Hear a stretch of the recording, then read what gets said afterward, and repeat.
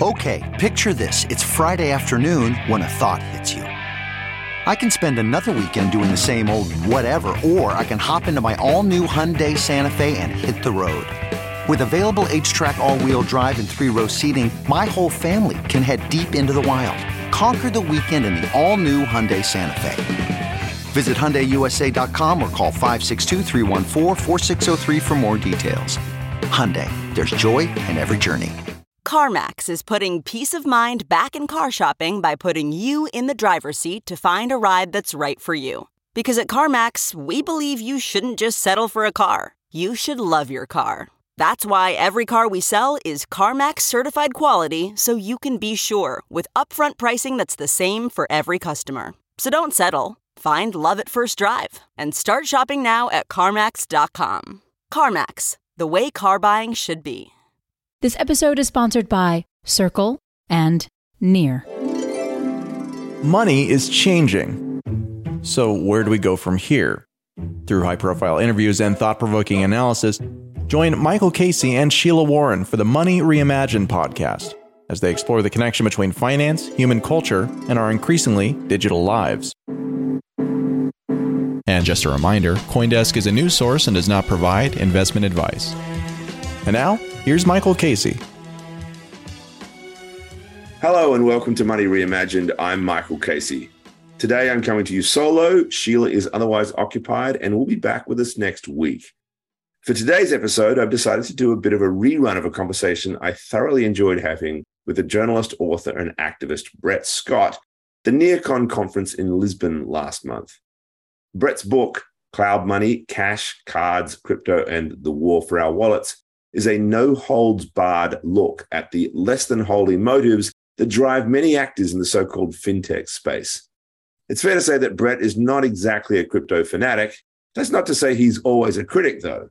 What he is a voice for the human beings worldwide who are being swept up into this movement to redesign money. In some respects, cloud money is a homage to the value of cash, banknotes, and coins, for the anonymity that it affords people, and for what Brett describes as the kind of subversive capacity to reject surveillance and control by governments and bankers. Fair enough, but in a global economy that is digital and global, how do we give people inclusion and agency if not through either a bank account or a digital money solution like Bitcoin? That's part of the tension that Brett and I explored in Lisbon and which I hope we can dig even more deeply into today. So let's bring him in. Hi there, Brett. Hey, Michael. Great to be here. So how's the book tour going? You're in Italy at the moment. Yeah, this is week 4 of the book tour, and I got to say I'm looking forward to being home. I was in Vienna, Lisbon, where I saw you. Then I jumped to Spain, and then Berlin, and then Spain again, and then Netherlands, and then Italy. So it's interesting. Yeah, but for folks sitting behind a cubicle somewhere, that sounds like a fairly exotic, fun trip. It sounds very glorious from the outside, but the reality is I'm just traipsing through, airports and train stations and hotels. The most interesting thing, though, is seeing the different, when you go to different countries to speak to people about these issues around monetary systems, there's always these kind of local factors that sort of change the story. So I was just in Netherlands, for example, where it's very, very digitized. And then I come to Italy, and then suddenly the story is very different. And you see all these different cultural takes on money and stuff. So that's always interesting. Interesting time to be having local conversations about money, right? I mean, we're really seeing a lot of stress and tension in the global financial system, with the dollar inevitably doing what it always does when the Fed goes on these big interest rate hikes, soaring, and obviously by default, lots of other currencies are falling. So, I don't know. In Europe, it'd be interesting to see, is there any fear? And we've just had a new, rather, far right-wing prime minister elected in the country that you're in, which I'm sure is, as always, connected to economic tensions. And the last time we went this go-around in Italy, it was during the euro crisis of the post-financial crisis period. The euro has been hit hard, not nearly as bad as the pound, obviously, but these things do create tensions, and there's the political tensions in Europe that are a big part of this. Yeah, it's always hard to map out the exact relationships. I mean, the global economy is like a complex system, which has all types of interdependent variables that are kind of, working off each other, and you never quite know where different tensions are emerging from. But for example, in Italy right here, one of the talking points of the far right, which is rising in power, is around actual government surveillance. And this is a point that's going around the world, actually. And one of the things that I've been saying is that actually a lot of these technologies that governments are starting to think about using actually come from the private sector. They come from Silicon Valley, all right? All this type of these digital technologies for many decades have been pushed by these private sector actors.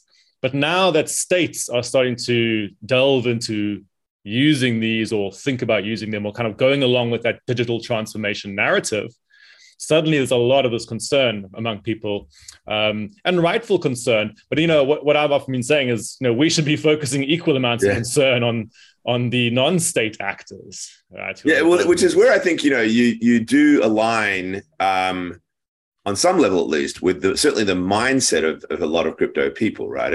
I was very moved by Shoshana Zuboff's book, Surveillance Capitalism, which just really underscored to me that in many respects we're already living in the matrix. The power of the algorithm that Google runs, that Facebook has, that all these internet platforms have, in really dictating human behavior, right? They figured out not just how to measure what we do, but to then create scenarios that dictate what we do or drive. Yeah. I would actually add another word to Shoshana's term. I'd say maybe like infrastructural surveillance capital, right? Wow. What's even scarier. What's happening, when you describe an infrastructure is the baseline stuff in a society you require to interact with other people. It's the kind of like the non-optional aspect of the market, right? And what's been the real scary facet of what's happening in our global economy is increasingly you cannot interact with other people unless you interact with these institutions which form the infrastructure, all right? Which is quite different. If you think about like in the 1950s and so on, you have these big corporates like Ford and so on, and once you buy the car, you're kind of out of their reach, right? So they're still powerful. But now we have these institutions or these organizations where you literally have to constantly interact with them in order to interact with other people. And that's what's becoming very, very scary. Yeah, lots of famous stories about the farmers that own the John Deere tractors who suddenly discover when it shuts down, they're not allowed to fix it themselves. They've got to go through some... So it's this permanent connection to these types of like massive entities. And that gets down to IP and a bunch of other stuff. This conversation could go down that path. Let's stop that for the moment because I can feel it. Like, I think we do this. We've done this in the past. We get talking and go somewhere. Let's pull it back and where we were just a moment ago. And that is like in the midst of this highly tense environment, lots of financial disruption. What has been the feedback to your message? Well, first of all, before we do that, let's just get the message. What is the big story that you're telling, whether it's about cash or this sort of fintech moment? Yeah, basically the book is looking at the fusion of big tech and big finance. So it's looking at how, if you zoom out and look at the big picture of what's happening in the global economy, you're basically seeing the rise of big tech. 10 years ago, the biggest companies were finance companies and oil companies. Now it's all tech companies, right? So we've seen this massive rise of these tech firms. But those tech firms basically can't operate unless they're fused into huge transnational digital finance infrastructures. Now, there was a story about 2008, which was all about Fintech, was about democratization and it's going to revolutionize everything. But really, when you kind of cut through that marketing pitch of Fintech, what it's really been about is automating the financial sector, right? Automating the existing financial sector, which in turn makes it much easier for big tech to then interface into the financial sector. And so what we're seeing now is all these kinds of like fusion between these players. And that's creating a whole bunch of problems. Now, what I'm arguing in terms of the monetary system in the book is that we need to maintain a balance of power in the monetary system. And to this end, I'm advocating that we protect the cash system. So this is the physical money system, which for a very long time has been demonized by many different types of corporates, from the banking sector through to the payments companies like Visa and MasterCard, through to all the fintech startups who basically can't operate with cash, through to big tech itself, who hates the cash system because you can't automate it, all right? So the ideological story we have in society is that somehow cash is a thing of the past. It's the kind of horse cart of payments that needs to be replaced and so on. What I'm arguing is that actually cash is far more like the public bicycle system of payments. The digital payment system, if you want to use this transport metaphor, is much like the private Uber of payments. And by this, I mean your cards and apps and things. Mm-hmm. And, even if you might enjoy those sort of private, appified digital experiences, it doesn't mean you want them to dominate, So I'm using this sort of transport metaphor quite a lot to say, in our transport systems, we maintain a balance of power. We'll have bicycle lanes and different types of transport. And you need a similar thing in the monetary system. You need to maintain this balance between public money in the form of physical cash and private money in the form of these bank account systems and so on. And so that's the big argument. So I'm not arguing that everybody should be using cash all the time or something like that. I'm saying you got to prevent the complete takeover.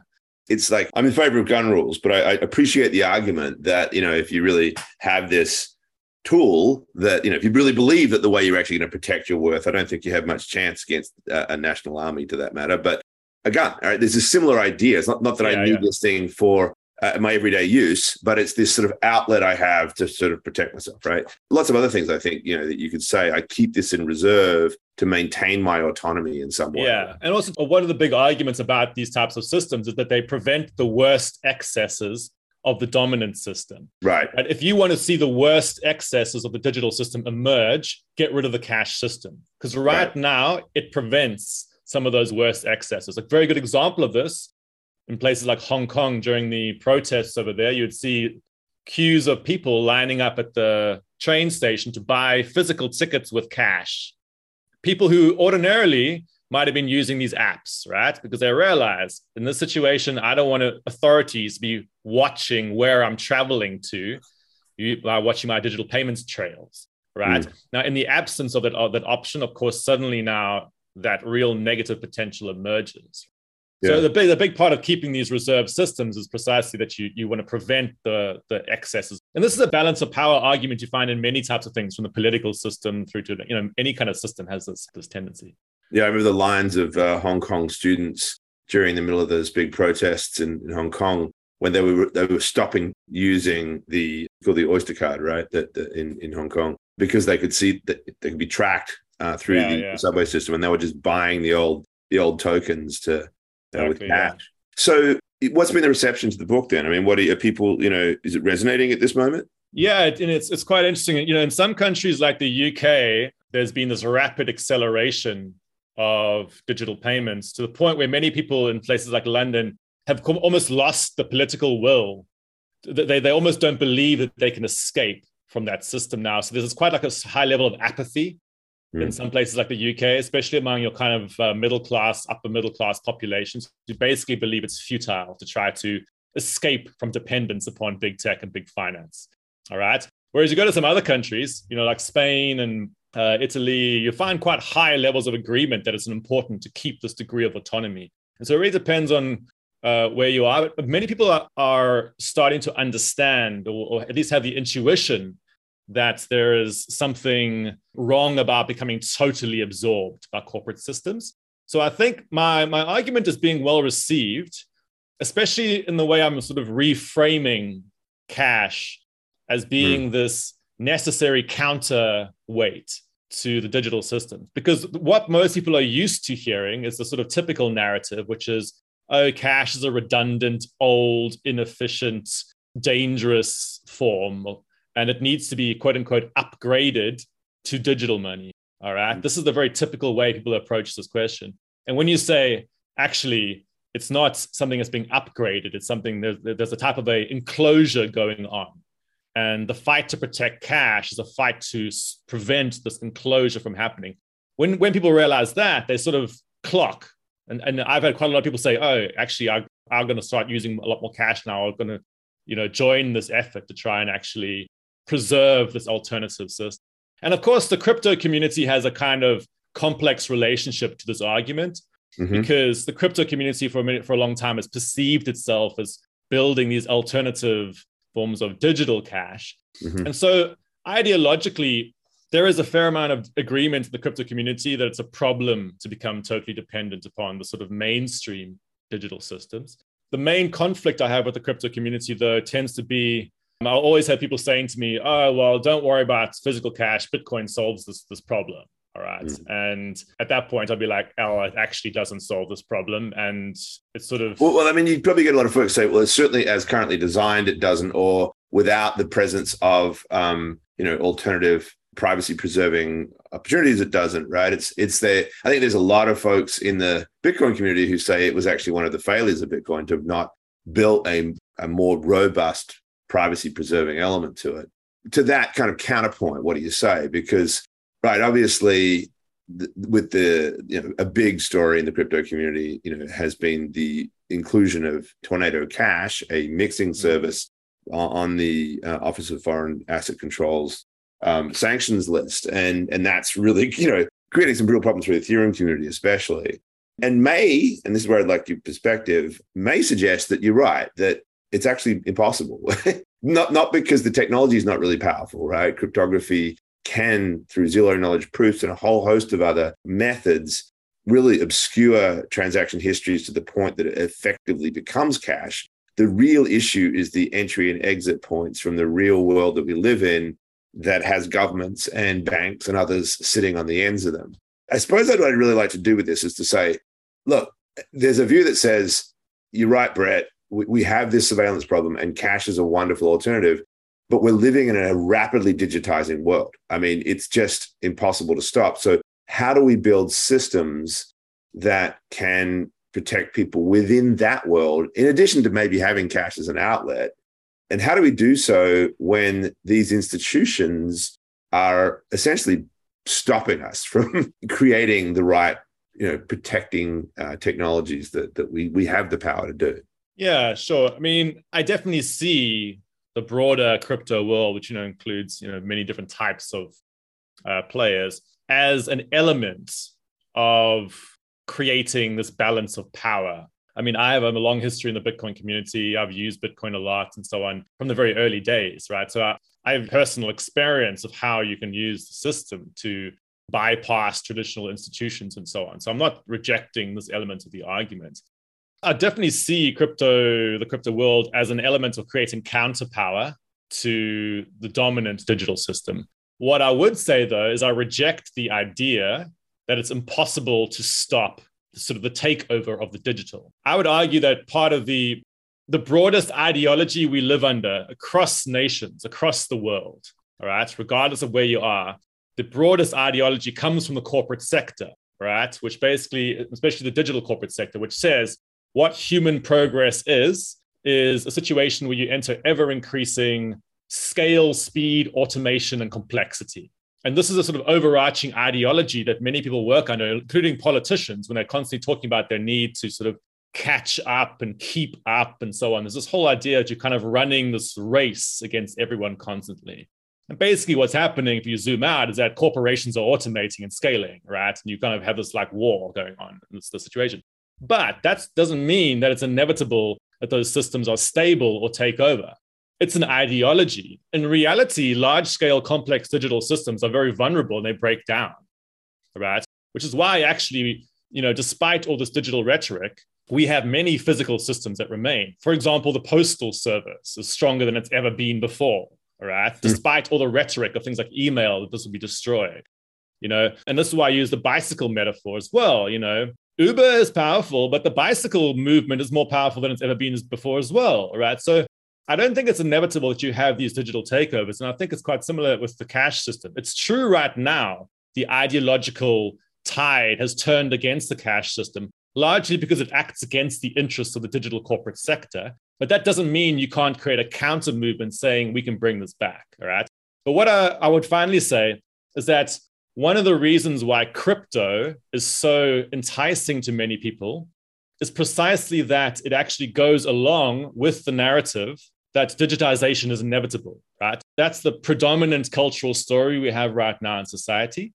So in a way, it's easier for somebody to imagine that the future will be characterized by these, digital tokens and on decentralized ledgers than it is for them to imagine that you could keep a physical form, all right?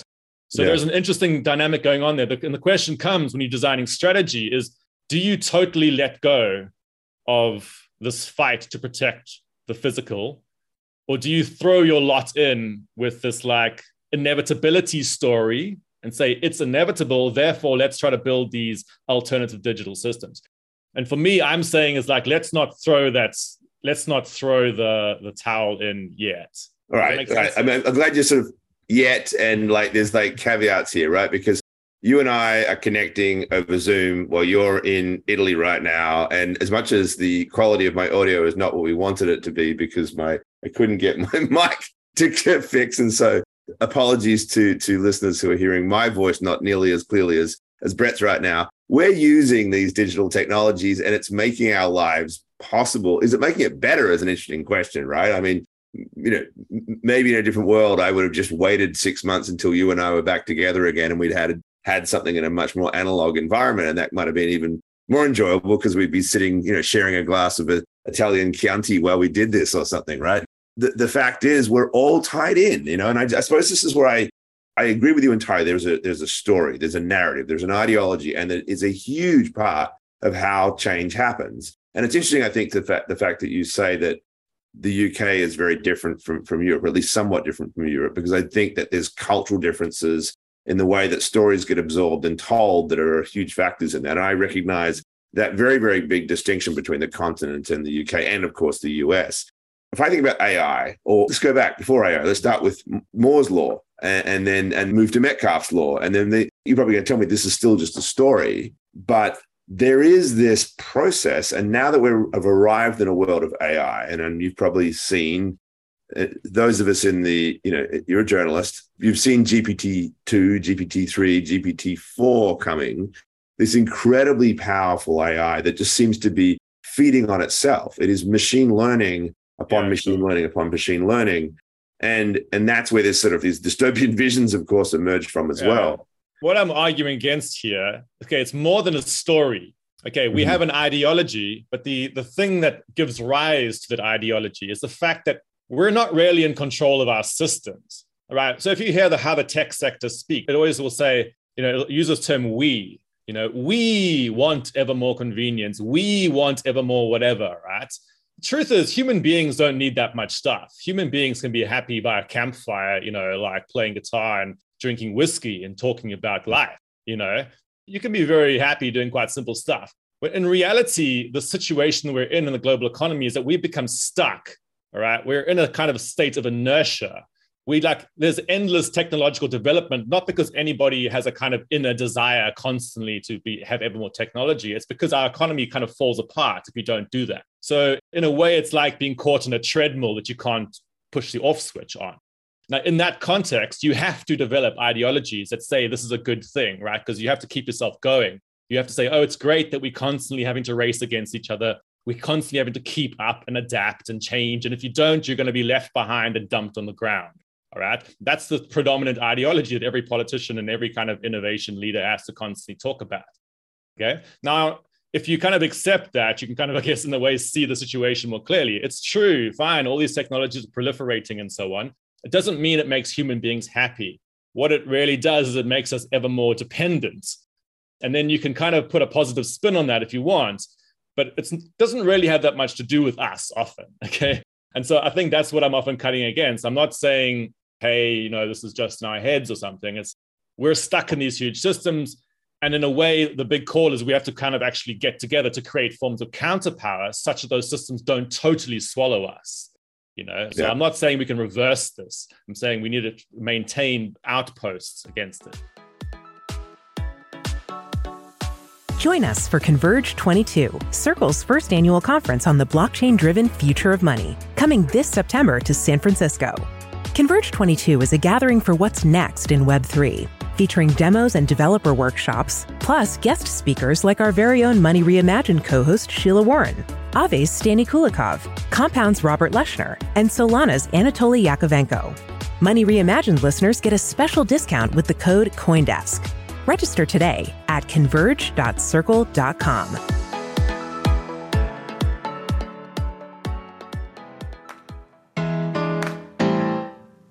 Near is a revolutionary yet simple Web3 platform for building decentralized apps. Designed by developers for developers, over 700 projects are now building on Near's fast, secure, and scalable protocol. Whether you're a crypto native launching DeFi apps, NFT marketplaces, and play-to-earn games, or looking to migrate your project from Web 2, Near makes it easy to build Web 3 for the masses. Near offers developers a variety of tools, resources, and support for building apps, empowering communities, and creating a more fair, inclusive, and equitable future. Start your Web3 developer journey now by visiting Near at near.org. That's NEAR.org.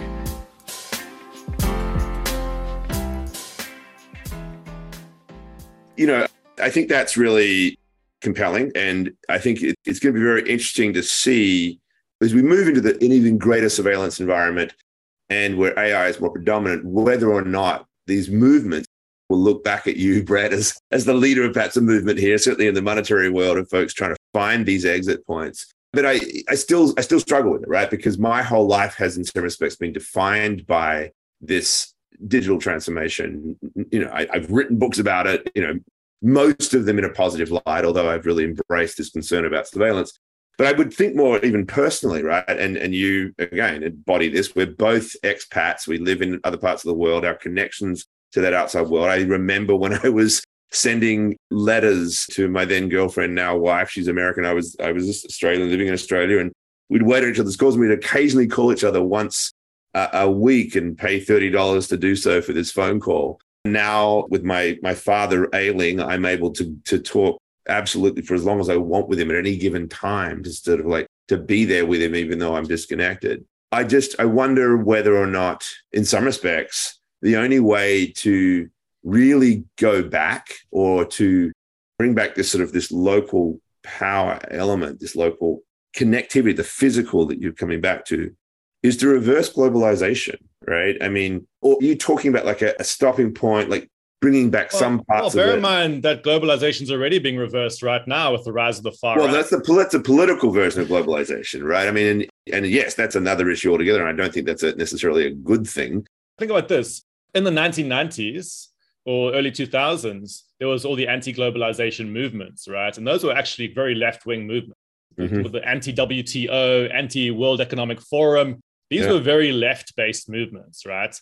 Now, if you look at what's happening in all the rise of these like nationalist governments, like Viktor Orban's thing in Hungary and here in Italy, there's a big narrative about the globalist elites. Absolutely. Right? Yeah. And all these like looming panopticon types of things, which is another version of the sort of anti-globalization thing, just told from a slightly different political angle. And I think those messages are able to find lots of people because actually many people at some intuitive level feel a sense of helplessness at this imagined inevitable transformation and often seeking to reclaim.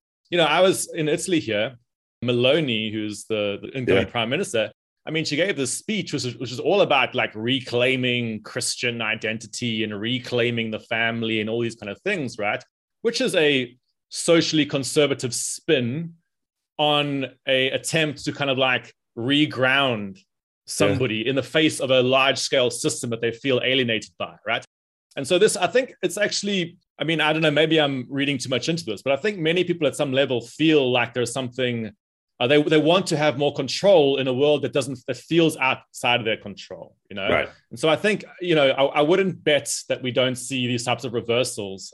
I wouldn't either. I suppose I'm just trying to think about what the fallout from that is. And like, we've seen waves like this happen in the past, and they've led to essentially violence and war, right? Course, so this is the thing that I find most disturbing. But I know that's not what you're advocating.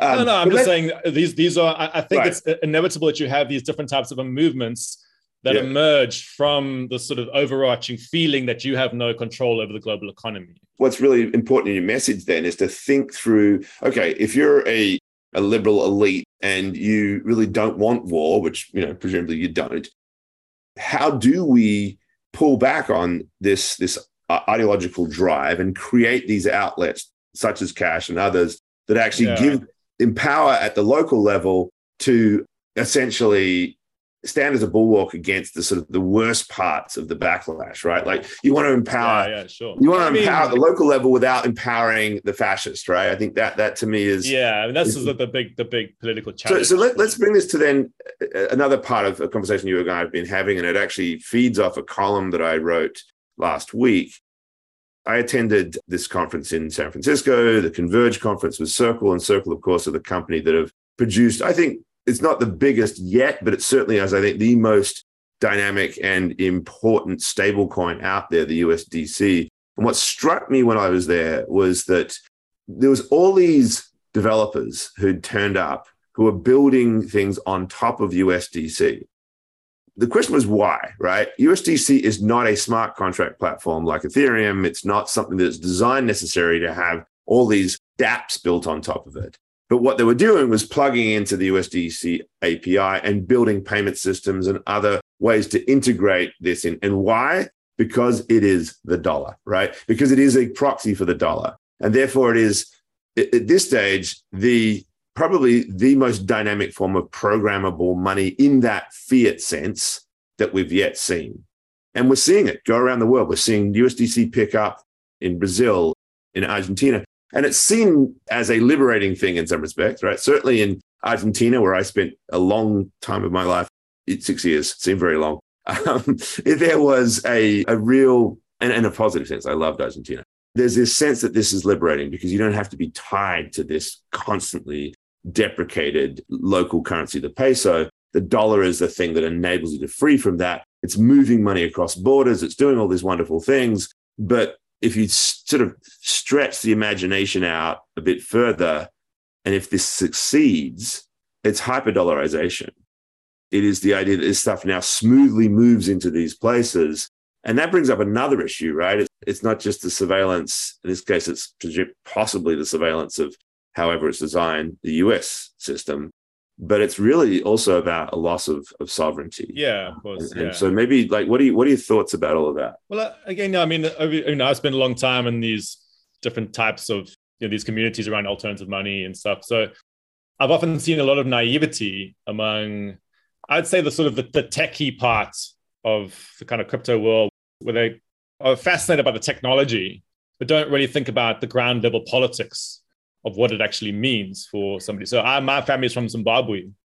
I constantly hear people using Zimbabwe as their case study for why it'll be great to have this like digital dollar and stuff. And the reality is, it's like, okay, fine. I understand that my family in Zimbabwe right now, fine, they use physical US dollars for exchange in the country because the country dollarized, right? And if there's going to be a digital form of dollar, it's going to make it much easier now for all people across the world, such as my Zimbabwean family, to suddenly start using, USDC wallets to transfer among themselves when they're doing stuff, right?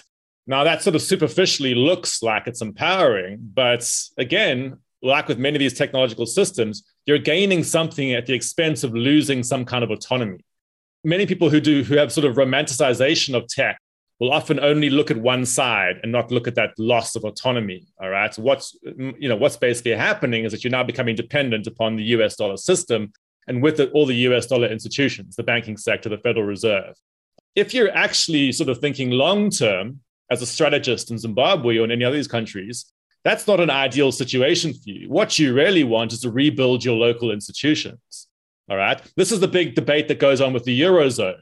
In Europe, basically, you had this sort of meta system that's built, offers certain benefits, but it also comes at a cost, right? You lose autonomy as a country. And if you're on the wrong side of that system, you can be shafted, which leads to all these kind of calls to break away from the euro. Well, Brexit and the far right in Italy and everything else, right? Exactly. And you can't really stop human beings from having this intuition. So you might have this like, utopian impulse that, if only everybody was just using one giant like system across the world. And it was like, it's like, fine, you can imagine that. But in reality, human beings live in physical space in actual different territories, and they make political demands in those territories. And if it suddenly turns out that actually you're losing autonomy by suddenly having to use USDC, run by Jeremy and his board of directors and stuff in particular place in the world, you might say, actually, screw that. We're going to break away from that again. So I think it's a bit naive to imagine that these things are necessarily empowering. But of course, it's becoming a real concern among many countries that the US dollar can start to creep into their own economies now. Right. All right. Because previously that was hard. Previously, your citizens would have required a bank account in the US to be able to be doing US dollar transfers with each other. But if you can suddenly now download an app off like the Google Play Store and suddenly have this ability to accept, get like US dollar transfers in the form of a stable coin, this could have real implications for your own. You can start to lose control over your own national economy. All right.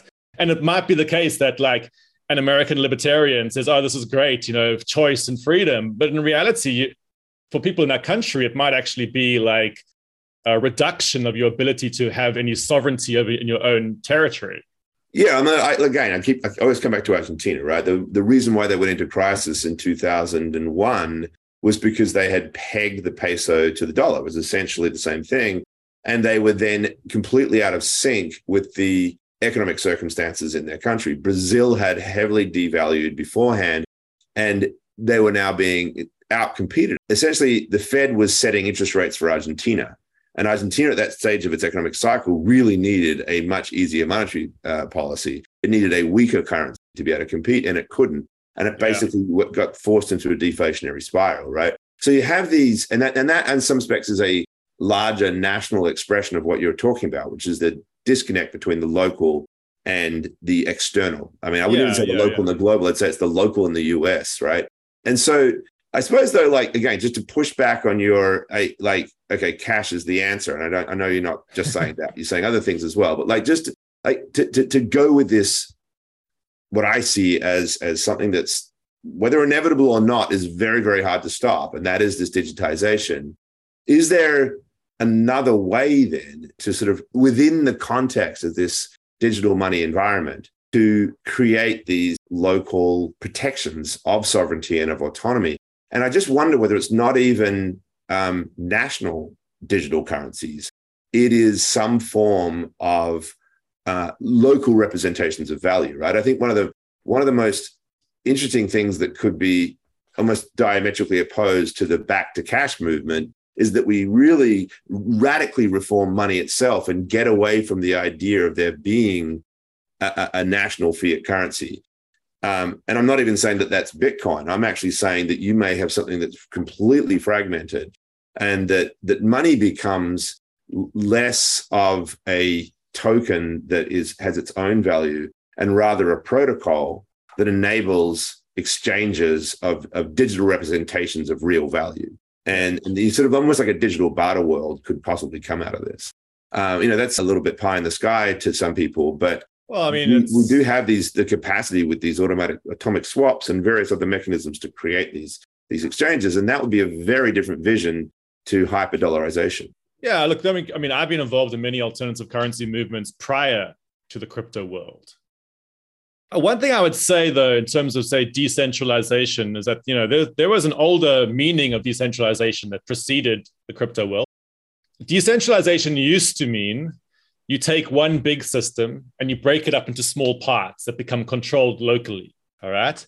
That was the original version of decentralization. And you find that intuition, for example, in anarchist communities who would say, hey, we're going to break away from a commune. We're going to form our own small-scale economy, our little permaculture, colony here or whatever. There's people who have this idea of breaking away from the main system and creating a sort of a much smaller system that sort of interfaces to some extent with the main system. And in like anarchist philosophy, you'll get like federated anarchy, the sort of idea that you have all these small little systems that can then maybe link up to deal with broader scale processes if necessary.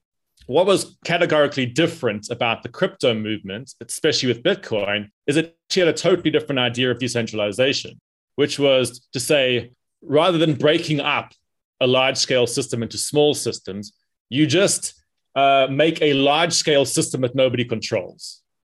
All right? That's the crypto version of decentralization, a huge-scale global system where nobody theoretically is in control.